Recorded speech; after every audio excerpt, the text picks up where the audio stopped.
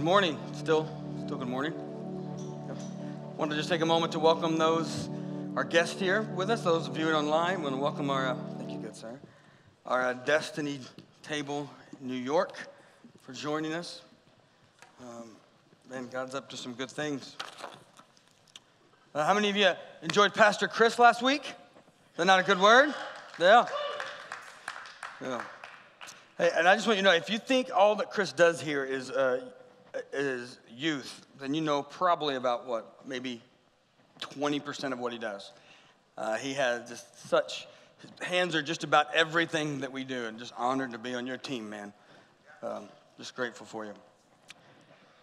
If you have your Bibles, why don't we go to Ephesians chapter 4. A couple weeks ago, we preached on redeeming conversations, and we talked about how we had to first redeem how we listened if we're going to redeem how we speak and redeem conversations. And today we're going to pick that up and cover some of that. So we got the same passage, Ephesians chapter 4, and we're going to read verses 11 through 16 and then verse 29. So Ephesians 4, verse 11. And he gave the apostles, the prophets, the evangelists, the shepherds, and teachers to equip the saints for the work of ministry, for building up the body of Christ until we all attain to the unity of faith and the knowledge of the Son of God, to mature manhood, to the measure of the stature of the fullness of Christ, so that we may no longer be children tossed to and fro by the waves and carried about by every wind of doctrine, by human cunning or by craftiness and deceitful schemes, but rather speaking the truth in love, we are to grow up in every way into him who is the head, into Christ, from whom the whole body, joined and held together by every joint with it is equipped, when each part is working properly, makes the body grow so that it builds itself up in love. And then verse 29, let no corrupting talk come out of your mouth, but only such as is good for building up, as fits the occasion, that we may give grace to those who hear, that we may give grace to those who hear. Father, we just thank you for your word, and we pray in the next few moments you would keep us from the opinions of men, but you would speak to us. We'll pause for a moment and pray for our children. May you give them a heart to know you, to walk in your ways. May you bless those right now who are serving and ministering to them. And Lord, in here I pray that the words of my mouth and that the meditations of my heart would be pleasing to you. And I thank you in advance for what you're going to do this morning. In Jesus' name, amen. You probably have not heard of Edward Everett. Edward Everett was actually the official speaker and lecturer who gave the Gettysburg Address, November 19th, 1863. He lectured for 2 hours to a massive group of people.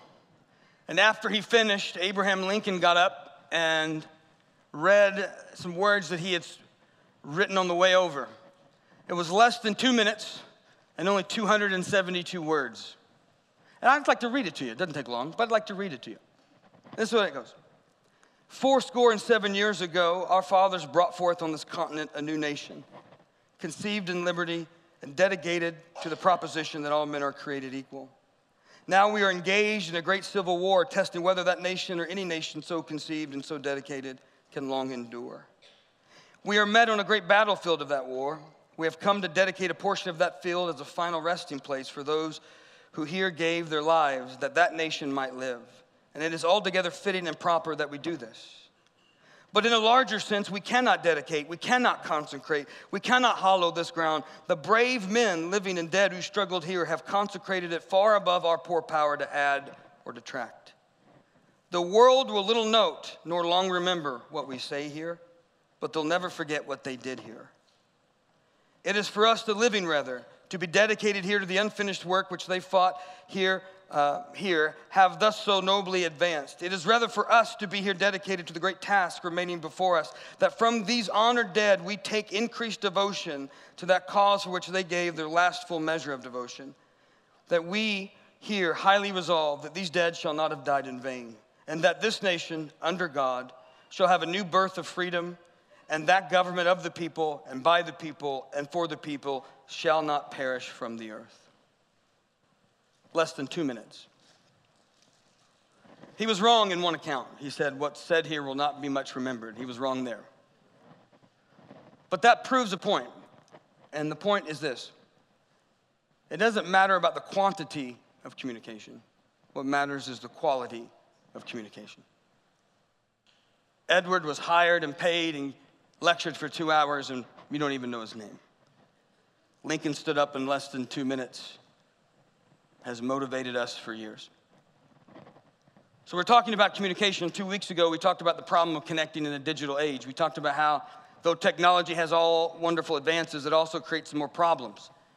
And I gave you a list of those. One, it has increased our communication capacity, but it's decreased our attentiveness and availability to the person right next to us.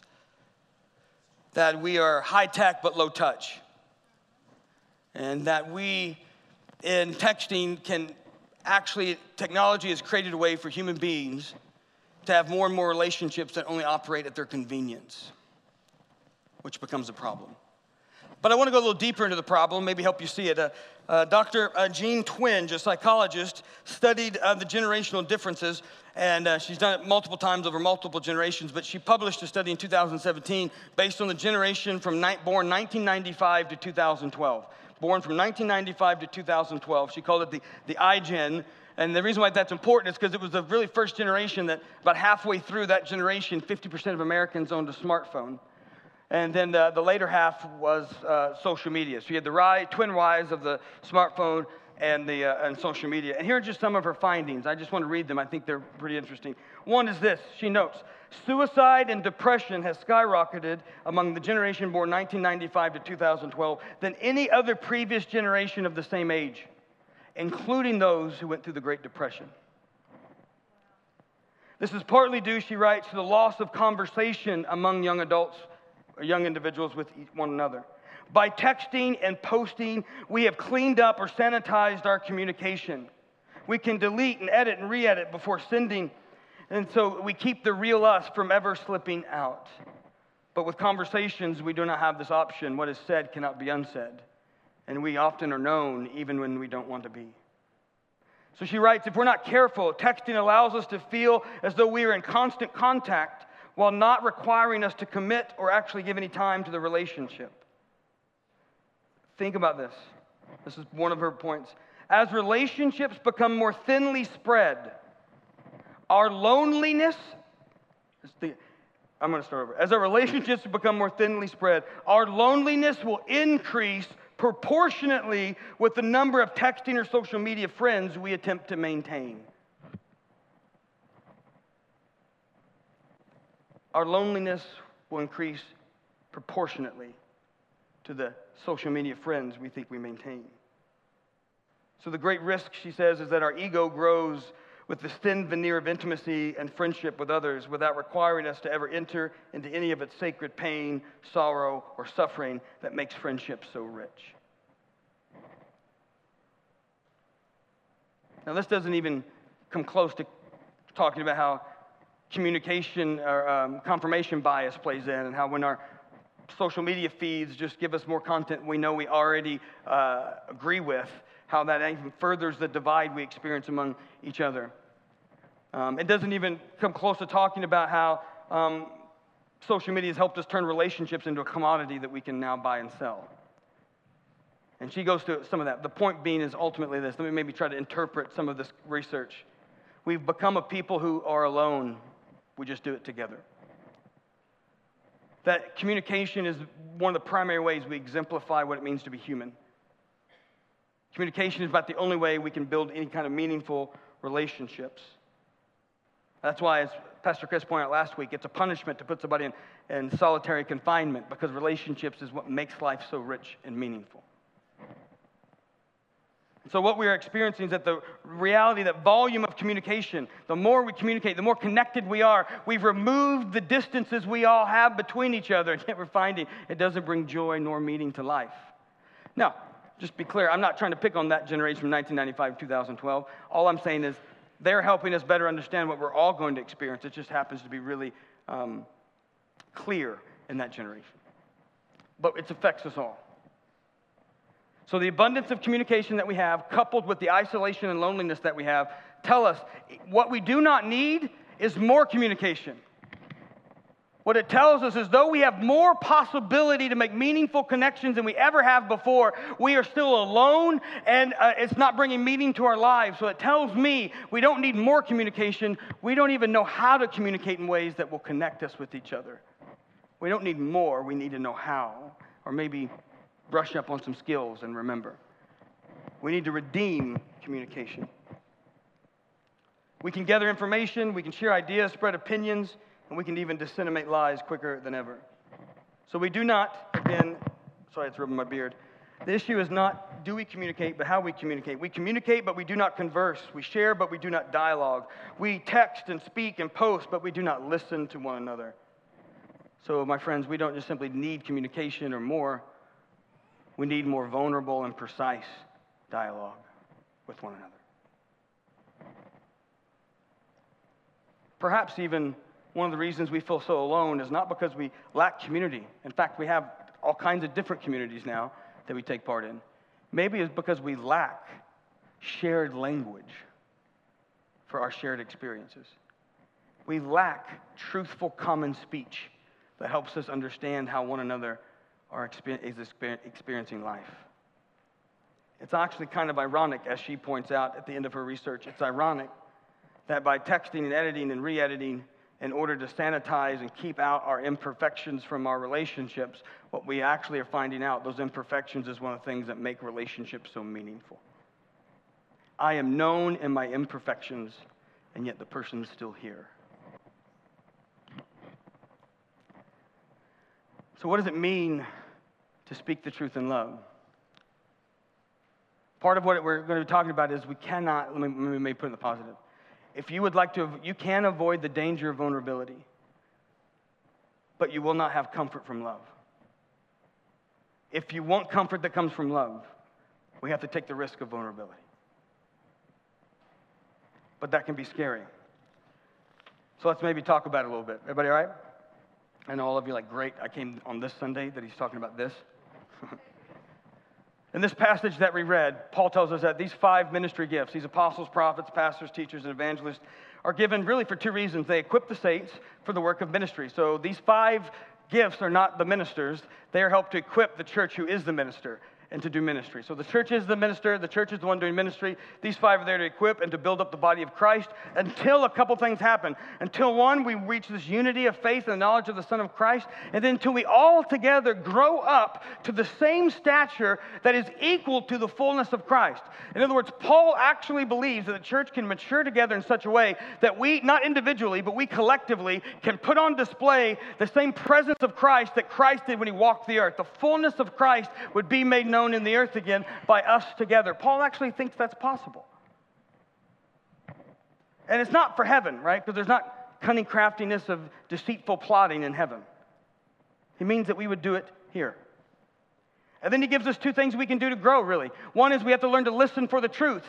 Spiritual maturity in Christ helps us learn to discern between what's deceitful plotting and what's the truth. But he really only gives us one thing positive to do, and that is that by speaking the truth in love, we may grow up. In other words, your spiritual maturity as an individual and our maturity as a corporate body is directly tied to our speech. But speaking the truth in love will grow up into Christ who is our head. So our speech is important to our growth. And then later, in verse 29, he tells us not to let this corrupting word come out of our mouth, but what can actually give grace to those who hear. Now, this is review a little bit from last week, but I want to just, or 2 weeks ago, I just want to kind of keep it there because I'm not so arrogant to believe that you remember what I said 2 weeks ago, right? I don't even know if I remember what I said 2 weeks ago. But I think sometimes we confuse grace and mercy. So again, grace would be the empowering presence of God that enables us to do what he's called us to do and to be what he's called us to be. Right? Yes, it is unmerited, but that's how grace comes. That's not what grace is. Grace is, maybe put it in a real simple definition, grace is God's action on our behalf. It's when God does for us what we couldn't do for ourselves, right? And the Bible says in Ephesians 2, so 2 chapters earlier, verse 8, that it's by grace that you've been saved. That you're saved by grace through faith. You have done nothing of your own. God's actually done it for you, right? It's by grace that you've been saved. And then 2 chapters later, this same grace that saves you, Paul says, don't speak let's not let any corrupting word come out of our mouth, but speak in such a way that can actually give grace to those who hear. That our speech can make possible, that very saving power of God, that God's action on our behalf, grace, can actually be made available in how we speak to one another. Now, disclaimer, I am not saying that we save people with our words. What I'm saying is God can use our words to make grace available to someone that previously wasn't available to them. Just the way we communicate with them. Now, that seems like a way we could redeem conversations, amen? So how might we do that? So let's talk about what does it mean to speak the truth in love. Well, if we're going to speak the truth in love, then we have to be a people committed to, sorry, I'm going to do this real quick. It's not like my beard grew in between services.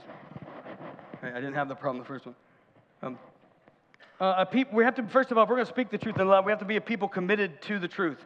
That means we have to be committed to searching for the truth, both inwardly, and that means willing to do healthy self-examination. And then we have to be willing to search for the truth circumstantially, and that's in given situations as appropriate. So let me just help you out. First of all, you don't have to have an opinion about everything. Isn't that good news?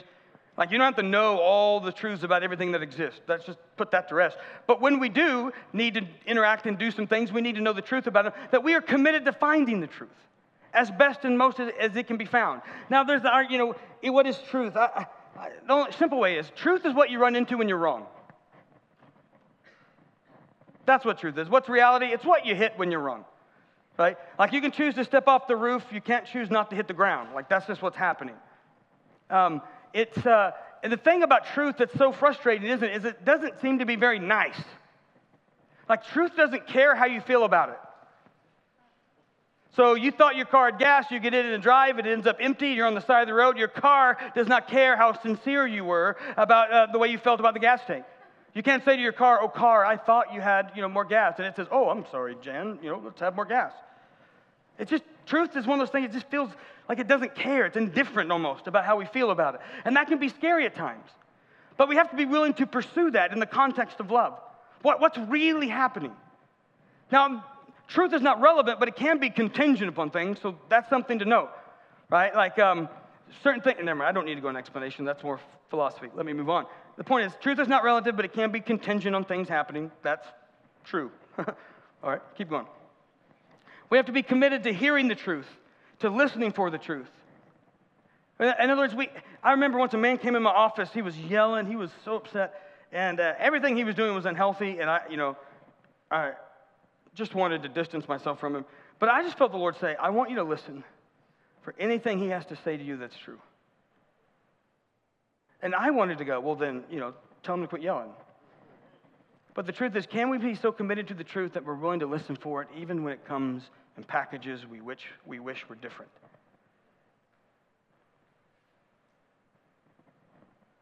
Now, we have to be committed then for the search of truth, for not just speaking it, but listening for it, for receiving it. That means we have to be committed to conflict, to healthy confrontation. That means we have to be committed to dialogue that's necessary for us to come to the truth, because very rarely do you come to find the truth on your own. You need some help. But that also means we have to be willing to have some really uncomfortable conversations sometimes, right? We have to be committed to that. It's not just like, oh, I'll tolerate it. It means we have to actually come to expect that it's necessary if I'm going to come to what is true. Now look, I can kind of feel the tension in the room. So look, in John 3:19, the Bible says, John says man, but he means humanity. Humanity loved darkness rather than the light. It is the only place in the New Testament where the word agape love is used to describe a different kind of love than God's. And it actually says men agape darkness more than light. Men love to live in deception. They love to live in the dark. Plato said, we can forgive a child for being scared of the dark. The real tragedy is men who are afraid of the light. And one of the ways we do it all the time. Maybe we enjoy doing something when we start to find out that as we're doing it, it has negative effects. So we try to just live in denial of all the negative effects so we can just keep doing the thing we want. Oh, like I'm the only one. All right. Looking at me so spiritual. Right? So we have to learn to welcome the truth. And one way that makes the truth a little more easy to welcome is when we come to this really hard truth about life. And that is, in life, pain is really unavoidable. Pain is unavoidable. I know nobody here is tweeting that, and I get it. Right? Nobody's going to put that on the refrigerator. But pain is unavoidable. If we can just realize that there's either good pain that comes from trying to discover truth and align ourselves with it, cooperate with it so we can get a particular result, or you can have the bad pain that tends to come from refusing to cooperate with truth and reality. It's like working out. You can have the pain that comes from working out, the soreness and the discomfort and waking up early and all this stuff or dieting, or you can have the pain that comes from not working out. But one has an end date to it and one doesn't. But to say you want an option that has no pain is just really very rarely an option in life. So if I can come to the point that pain's unavoidable, just the more I learn to cooperate with what is true, the more that pain will have an end date and can lead to actually a good fruit and result versus pain that comes from just trying to ignore or live in denial of what is true. So we must learn then how to cooperate with truth, how to welcome it. We have to be able, if we're going to speak the truth in love, we have to be committed to finding it, which can be difficult. And we need each other to do so. But the second thing is we have to be people then also committed to love. And when we talk about loving, isn't it funny? We almost always think about whether or not we can give love well. But when I talk about being committed to love, it means being committed to giving it and receiving it. The same humility that allows a person to love well is also the kind of humility that can receive being loved well. So a great question may not be just how are you giving love. A great question would also be how are you at receiving love?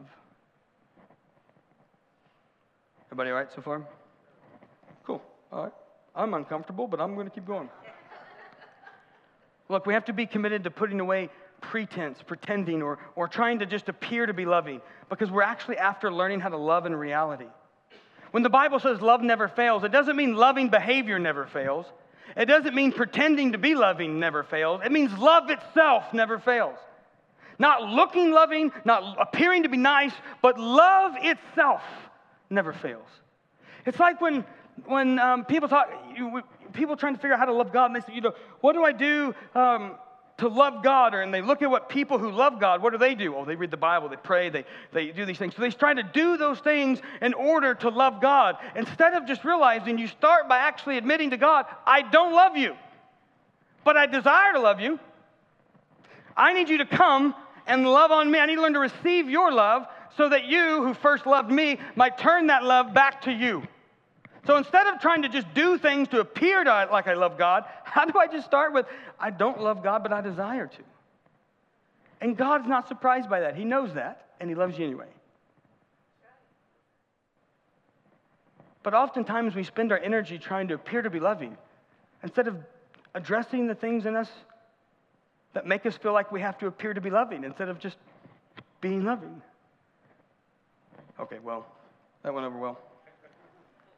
We must learn to keep practicing asking for, receiving, and giving forgiveness. If we're going to be a people committed to love, we have to be a people committed to forgiveness. Again, these are one of these things, when you bring it up with people, everybody starts thinking about, how good am I at forgiving those who hurt me?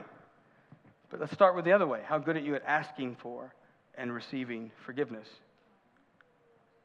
And that means we're going to have to learn language of confession. We're going to have to learn how to name our sin. It's not just, hey, I'm sorry. It's, I was selfish. Will you forgive me? It's not just, I made a mistake.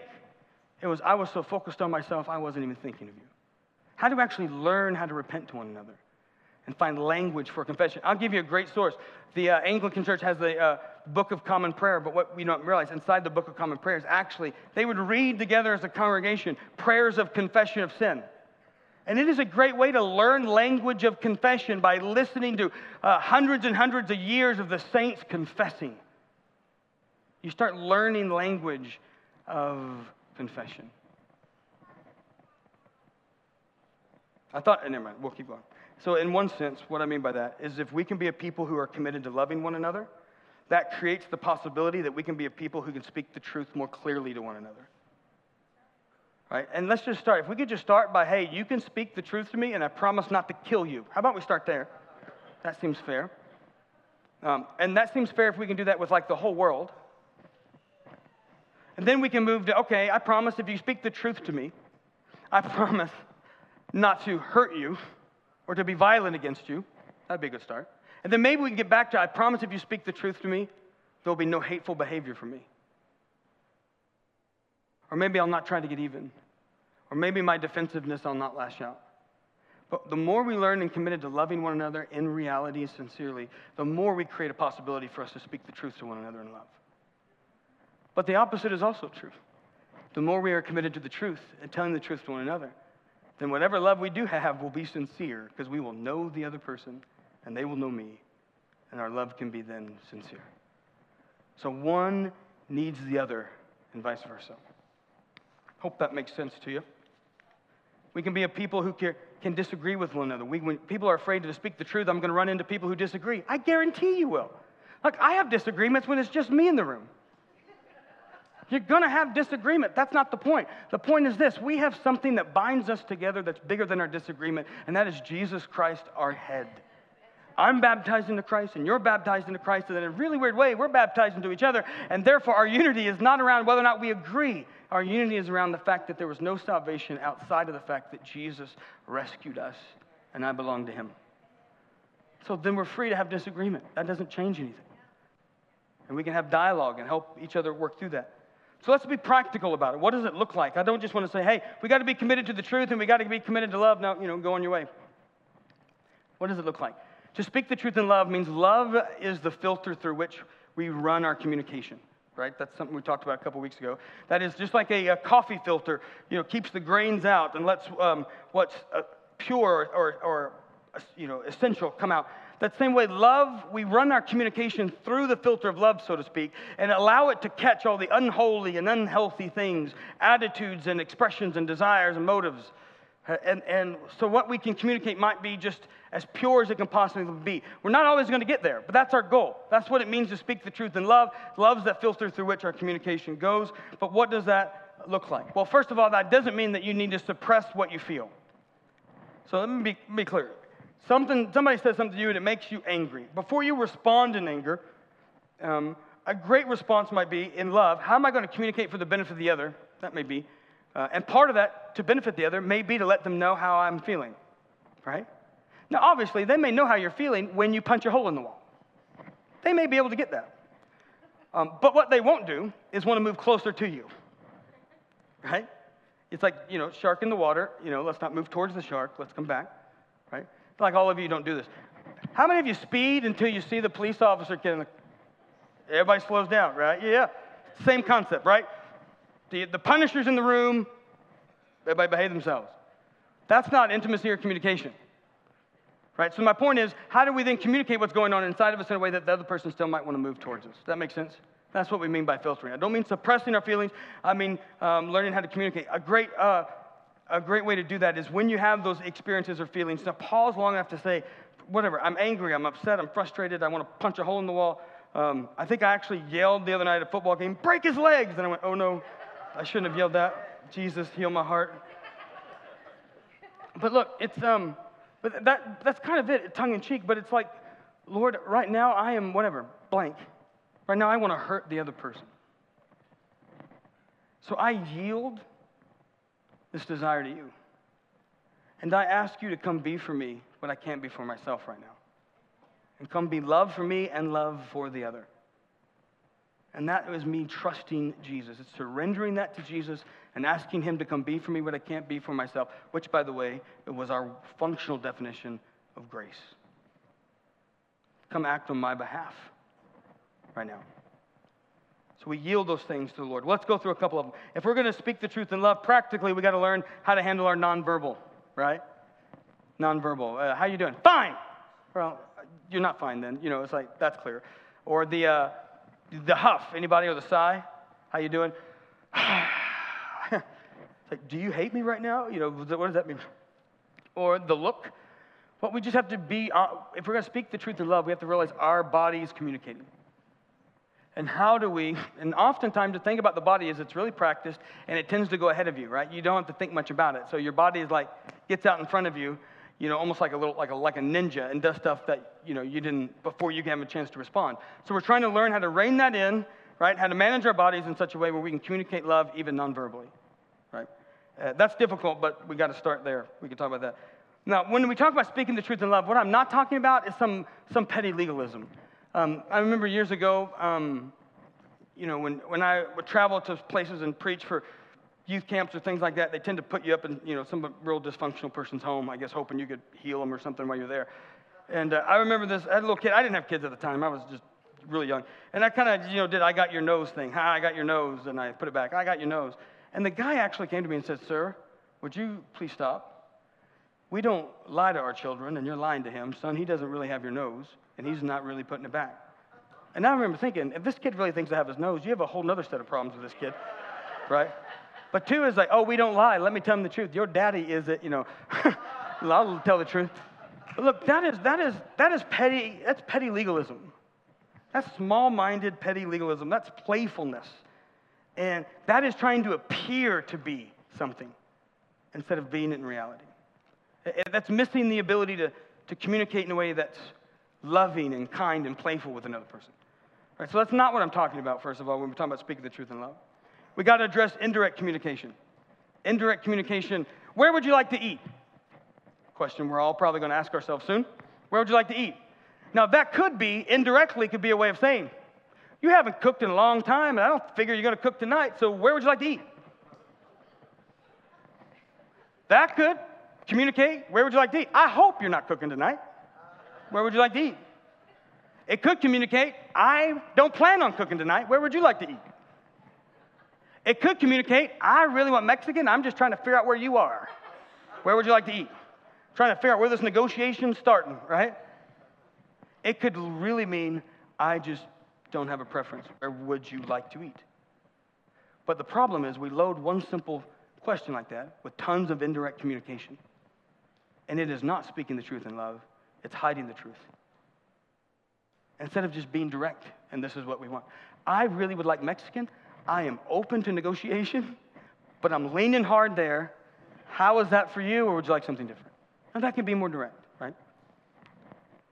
So we're working on not putting it all with loading up communication with indirect ways, and it becomes a problem. The negative side of it is when we're trying to hint at things we really need. It's funny when we talk about food, but when it's love or affirmation or physical touch, and we're trying to hint at it while we're drowning, that's a problem. Right? So listen, it doesn't matter how prophetic you think the other person is, just tell them what you need.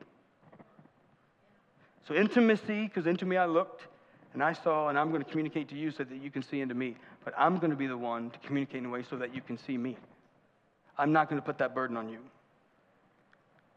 Now the problem with that is you become really vulnerable, don't you? What if you say, I could really use some affirmation? The other person goes, affirmation, you're an idiot. And that's what we're all afraid of. We're all afraid I'm going to reveal my heart and they're going to stick a knife in it. The problem is we're walking around with knives in our back anyway and think somehow not telling people is helping. So the best we can do is communicate what it is we need, let the other person decide, trusting that regardless of what the other person does, God has taken it on me as his responsibility to meet my needs as he sees fit.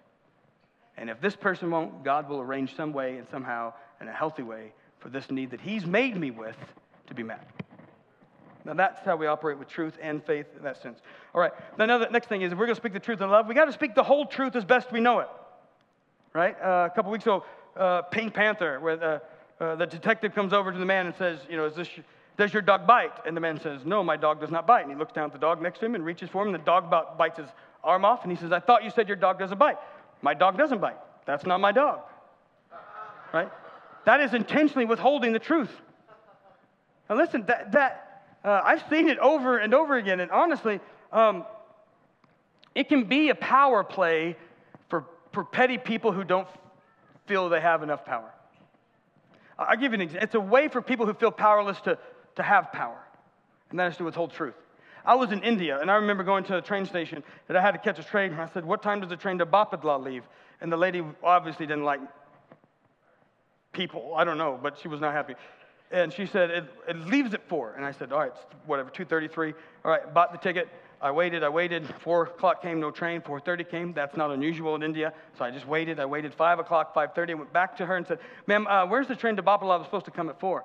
She said, it'll come at 4. And I was like, ma'am, it's, whatever, 6:30. And she's like, oh, no, it's 4 o'clock tomorrow. Mm-hmm. I'm here to love people for Jesus, but I will make an exception. But no, that's what, it's like, that's just petty. You could tell somebody that. And honestly, it was on the back of my ticket if I'd have looked. But I had a conversation with her about a 4 o'clock ticket to Bapala. I didn't think to look for a date. But that's just a petty way that we can lord it over people. So if we're going to speak the truth in love, it means we have to speak the whole truth as best we know it. That also means if we're going to speak the truth in love, we cannot use factual statements that actually imply a lie or cover up a lie. So one of the staff here after the service, an elder steps up to them and says, hey, how's Pastor Lawrence doing? And the staff says, well, he was sober today. Now, he's sober every day, but what does that imply? Is that true? Yes, it's true. He was sober today. But what did it imply? He may not be sober on other days.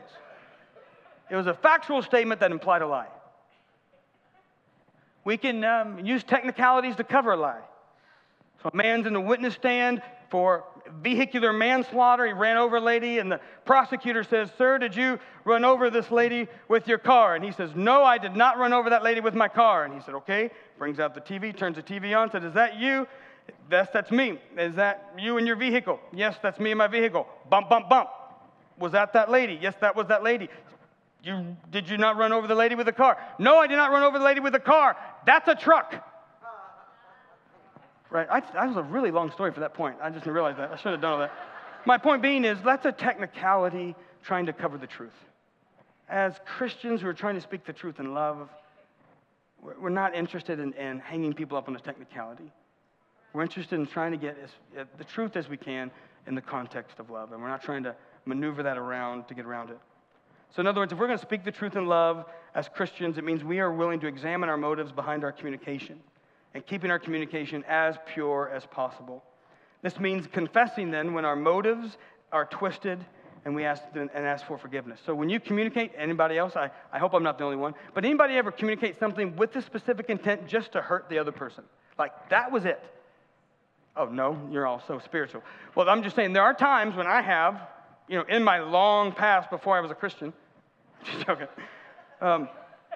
but sometimes we communicate to hurt, and we have to just pause and say, I'm sorry for that. For what I just did was the whole purpose of that was to hurt you. I was defensive, and I wanted to hurt you. And that is darkness in me, and I need Jesus to heal me. Will you pray for me? Listen, parents, your children are learning how to repent by watching you repent to them and to each other. I remember one time watching the World Series. Judah was little, running around, and I heard somebody say from the back, be sure Judah doesn't play with the vase. And he did. And it broke. And I picked him up and spanked him and took him to the room. And then I went in the room after a little bit, and I looked at him and said, now, you know why I spanked you? And I just felt like the Lord said to me, do you know why you spanked him? And it hit me. I didn't spank him because he broke a vase. I spanked him because he was inconvenient to the World Series. 4-year-old shouldn't be playing with a vase. He's bored. I remember I just knelt down and I took his hands and I said, look, I need to repent. I don't know why I spanked you. I shouldn't have done that. I'm working to figure that out. Would you put his little hands on my head and said, would you pray for me? I don't want to do that. I don't want to just spank you because you got in the way of the World Series. Right? I mean, properly. Come sit on my lap. I'll teach you what baseball's about. But something else, because a kid playing with a vase, he's bored. There's got to be something else to be doing. You see what I'm saying? But my point is, learning to repent is how we teach children how to repent. And repenting to them is not a bad thing. So we must continue to confess when we have motives that aren't right. Look, I do need to say, though, there is a difference between, especially in a marriage, there's a difference between things being private and things being hidden. There are certain things that I may have with my wife, and my wife may have with me that is private, and I don't need to tell other people about it. And when there's times in which that may seem to be uncovered, it's perfectly fine for me to say, the conversation, I'm not going to go there. or I have no more to say about that. And you might think, well, are you not hiding things? Well, no, I'm actually, out of respect for my spouse, I'm going to keep it private. There's just certain things that are private, out of honor for somebody whose relationship is at a different level than other people, right, that we keep private. So not divulging everything is not hiding things. It's actually honoring a relationship in which there's things that are private. Does that make sense? All right, cool. That's okay. All right, so here we go. Christians are willing to examine their own hearts, to work to keep their love on towards the other, regardless of what they're doing. Just think about it. Jesus is the kind of guy, the person we're all growing up into and to bear his fullness. Jesus is the kind of guy who they nail him to a cross, and he says, you can't make me hate you. Father, forgive them, for they know not what they do. You can spit on me and beat me and crucify me, but you can't make me hate you. He keeps his love on towards people, even in a crucifixion. And that's who we're growing up to be like. And that's honestly power. Do what you want to me, but you can't make me hate you. You can't make me turn my love off. I can keep it on. That's a powerful person, right? For this is how, again, Christ has loved us. So speaking the truth in love is what Augustine wrote. St. Augustine, his Confessions, wrote this. One has spoken the truth in love when they are more known after they have communicated, not whether or not their statement was factual. I love that. In other words, speaking the truth in love means I am more known when I'm finished communicating, not more hidden, regardless if what I said was factually true or not. Does that communicate with you guys? So in order to do this, we got to learn all kinds of things. We got to have language for confession. We have to have language for lamenting. Right? Instead of just somebody going, I'm just sad. No, actually, you're grieving. That's a different thing than sad. Sad may come with grieving, but grieving's different than sadness. Right? Or I'm bored may just be I'm lonely. We got to get language a little more precise. What's actually happening? What's really going on? And we're going to be clumsy at it and not understand it, but we got to be willing to go there in order to figure that out. And sometimes we have to come to people and say, I need help trying to figure out what's going on in me. It feels like sadness, but there's a twinge of anger underneath. Help me figure it out. Oh, you're hurt. You're not sad. Right? You can be angry but not vengeful, but when somebody's vengeful, you need to help them. Hey, you're about to cross the line where God says that's his. Am I communicating with you? But that takes nobody's born with that skill. We have to work on it. All right, well, at the end of the day, relationships are what life is about, and they're not automatic. And we have to learn how to communicate in such a way that can build meaningful relationships and make grace possible, or at least give God the opportunity to use our words to make grace possible. And that would be a redeeming way to communicate. So let me just end. I'm going to ask the worship team to come, and I just want to end with a story. About 12, 13 years ago, we had a school of kingdom ministry, and we had about 40, 50 students in it, and we had a couple in their 1920s, and we're kind of leading one of them, and they called me, wanted to meet with me in my office. I assumed they'd been dating. I assumed they wanted to talk about marriage and premarital counseling. They come in, they sit down, and I said, "What's up?" And she says, "I'm pregnant." Now, just remind you, these are leaders in the Kingdom School of Ministry. Cool. Just make sure I give you the context. I said, "Oh, okay." Salt and pepper voice. Wow. I said, "So what's the problem?" And you should have thought I slapped him. She was like, "Well, I'm pregnant." "Well, not much we can do about that now. So what's the problem?" And they kind of waited, and they looked at each other and finally said, "Well, we had sex outside of marriage." And I said, "Yeah, I got that, But you still doing that?" "No, we stopped." "Well, great, you stopped. What's the problem?" They kind of just looked. Finally, he said, "I don't know what you want us to say." And I said, "Well, I want the truth. But it sounds like the truth is you don't know why you did what you did. You don't know what the problem is. How about I help you find out what the problem was?" Okay. And I said, "So how does two brilliant people who love Jesus, who know they have a calling on their life, who've said yes to that calling, who want to go to the nations for Jesus, compromise your convictions?" And she immediately goes, "My roommates told me that he shouldn't stay over after they go to bed so late, but I just don't like it when people tell me what to do." I said, "Okay. Do you think that affects you in other areas of your life?" Wasn't hard. Ding, ding, ding, work, job, parents, everything, And I said, "So if you were going to repent of something, what would you repent of?" And she waited. It was like a long, maybe a minute and a half. And she finally said, I guess I would repent of pride for not listening to people who I know love me tell me hard things. And I said, how does that pride show up? We helped work through it. Rebellion. So I'm going to repent not because I'm pregnant. I'm going to repent because pride would not allow me to listen to people I know who love me but spoke things to me I didn't want to hear. That's repentance. That's a confession. Now we got to some truth. So I turned to him and said, what are you? And he goes, I don't want to do this, right? He kind of watched me kind of walk with there. I said, well, we're going to do it. So how does somebody like you who loves Jesus, convicted, how do you get in a situation where you compromise your convictions? And he says, I would tell her I needed to go. I would tell her we needed to stop. I would tell her we're crossing the boundary. I would tell her, but I just, she would just keep going. She would keep suggesting. I didn't want her to be disappointed or angry at me. And I said, so do you compromise your convictions to Jesus in order to keep people from being disappointed with you in other areas of your life?